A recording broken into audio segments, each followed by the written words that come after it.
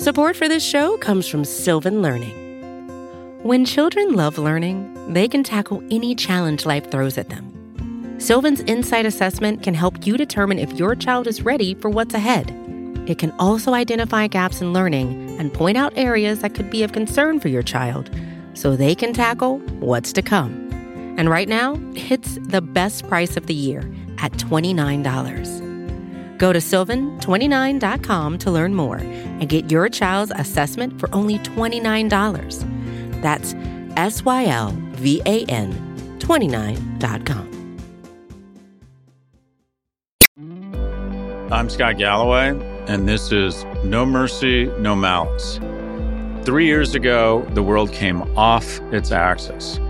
I wrote a book examining what the world might look like once the dust had settled. Today, we revisit those predictions. What's the same, what's different, and what has endured. Post-Corona, as read by George Hahn.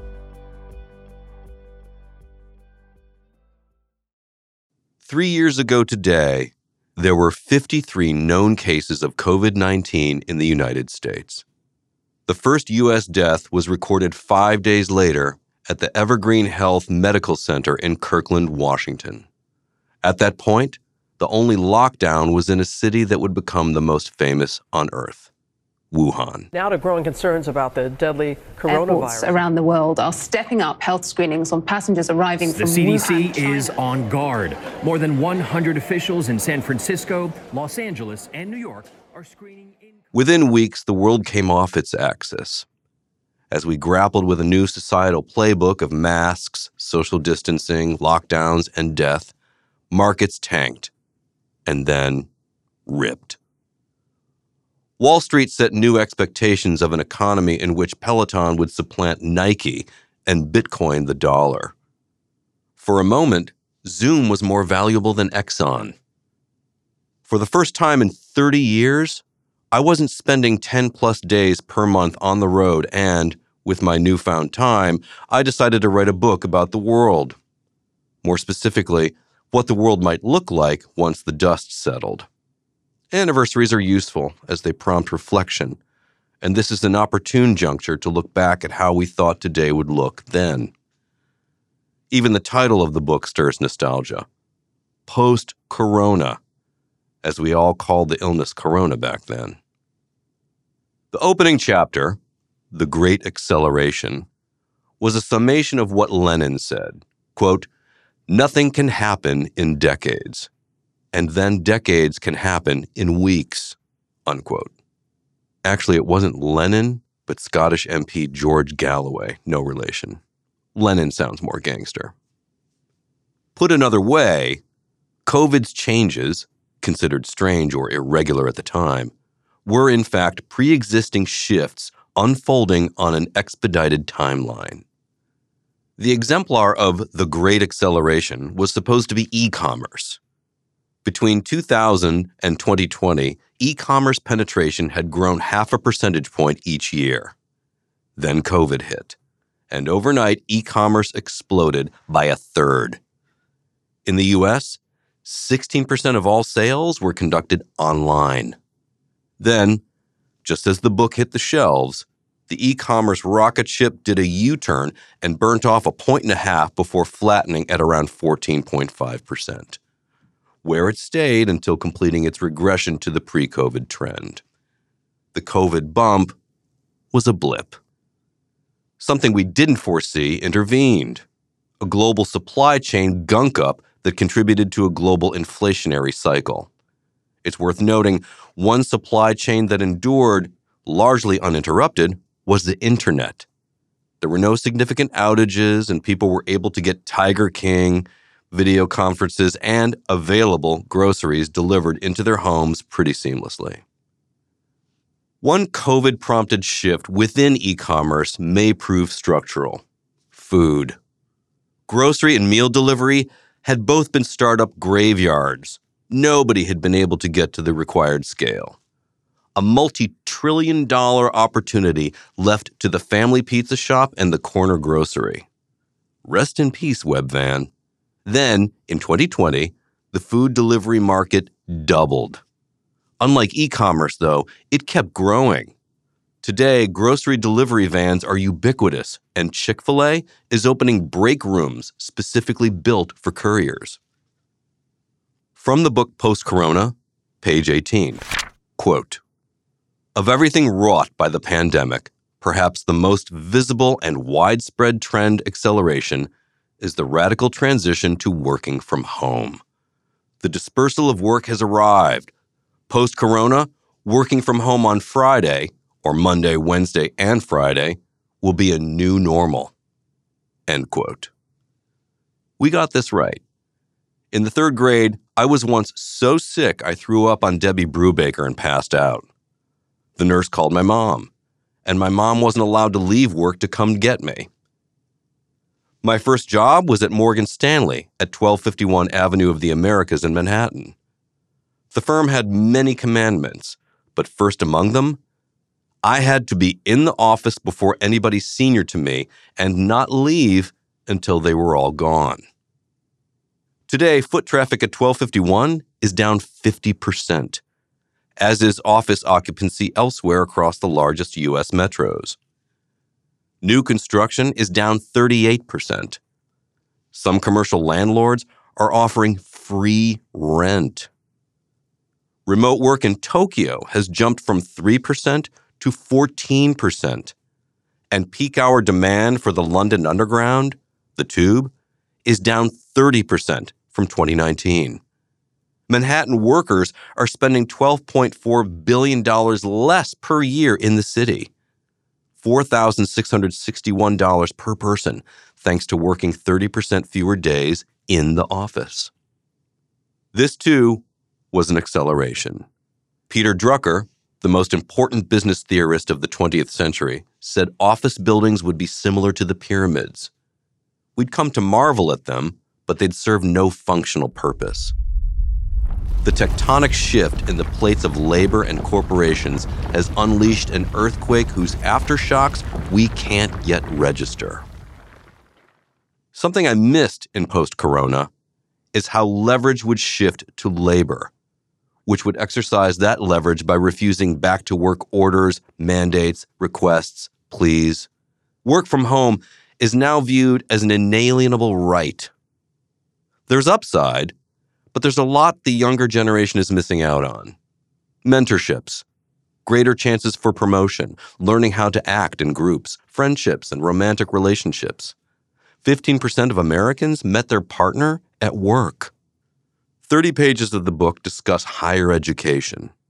My position? Higher ed is a product whose value proposition would stop making sense in a post-COVID world, and colleges would overhaul their business models in response. That is, dramatically expand enrollment, offer robust online accreditation, raise acceptance rates, and build satellite campuses in less wealthy parts of America, i.e., in Jackson, Mississippi, not Beijing or Dubai. It was a nice idea that received a lot of media attention, and for a moment I thought I'd broken through.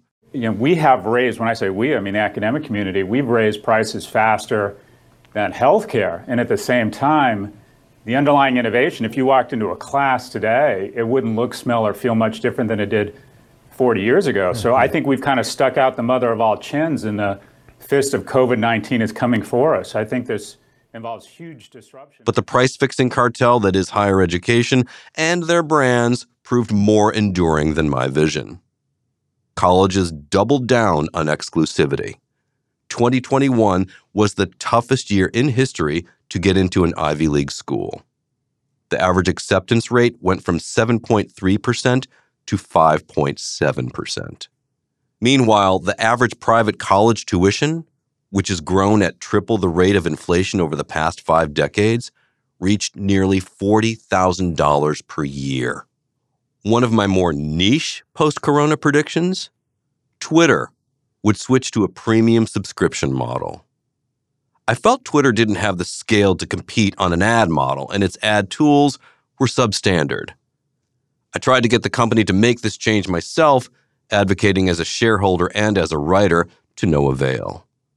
I was even putting together an activist investor team to put capital behind my ideas when this bullshit broke out. Elon Musk took the Twitterverse by storm today with an unsolicited bid to buy the social media platform. I doubt any prediction I've made will prove correct in a more unpredictable way. Elon's antics dealt Twitter's advertising-based model its fatal blow, but it was a mercy killing. The platform's only hope has always been subscriptions. Musk's vision for subscription will be realized at Meta, which has likely learned from Musk's disastrous rollout that offering subscriptions with identification verification can have real benefits. Smart. Subscription versus advertising. iOS versus Android. Red versus blue. It's a divide that's deepening elsewhere. Twitter and Meta's subscription products give users perks that include greater reach and visibility online. In other words, pay-to-play speech. Dating apps are testing offerings that reserve the best potential mates for paying subscribers, with some entry prices reaching as high as $500 per month. Since COVID, we've seen the arrivals of Snapchat Plus, Uber One, Netflix Premium, Instacart Express, the list goes on. Telehealth is another enduring feature of the pandemic that could yield huge societal benefits. The percentage of virtual visits exploded tenfold during the crisis. And while they've come down, they're still much more common than pre-crisis. This week, Amazon closed its acquisition of One Medical and devoted its homepage to promoting the company's dispersion of healthcare to smartphones and delivery vans. This, writ large, could be an enormous unlock. Evolve healthcare from a defensive, disease-driven industry to, wait for it, health care. The worst thing about the world is that it is unpredictable and harsh. The best thing about the world is that it is unpredictable and joyous. There were examples of each few saw coming. Though we misread some of the implications, I believe acceleration was the macro effect of the pandemic. America becomes more like itself every day. Our media complex runs increasingly on the capitalism of enraging and catastrophizing, and we've become colorblind to nuance, seeing only green, money, red, conservative, or blue, progressive. Zoom and Moderna brought innovations to maintain productivity and reduce death. But they were also, maybe more so, opportunities to make money. The last refuge from politics should be science. Argue about ideas and, once the data is in, coalesce. No longer. Somehow masks and vaccines became the deep state and a progressive plot. We ignored whichever data ill-fit our agenda, either facts about the transmission of the virus or the evidence in front of us of the toll our preventive measures were taking on kids' emotional and mental health. The guardians of gotcha still haven't acknowledged that obesity won't help you find an inner truth, but an ICU. None of the top 100 television channels are focused on health. The Food Network doesn't count. But CNBC, Fox News, and MSNBC enjoy robust ratings fueling our green, red, and blue obsessions. In America, more than 1 million people perishing is bad. But the NASDAQ declining or not taking a principled stand against the other side is a tragedy. And where we once exported Mickey Mouse and Levi's to the globe, extreme factionalism and election denialism now top our export rolls, seemingly trying to make the world more like America every day. As insane as things got, remember banging on pots and washing our mail? America cemented its position as the premier superpower. The most important product of the century thus far was not an app or a rocket ship, but the vaccine. And as with phones and chips, we make the best. Nobody is lining up for Chinese or Russian vaccines. Despite our own inability to recognize our strengths, or even one another, the performance of our government, companies, and supply chain is the strongest buy signal for USA Inc. We are still processing the loss of 1.1 million Americans. the population of Las Vegas and Tucson combined. One of them was my cousin, Andrew Levine. On any list of people vulnerable to the virus, Andy would have been at the bottom. Young, strapping, slim.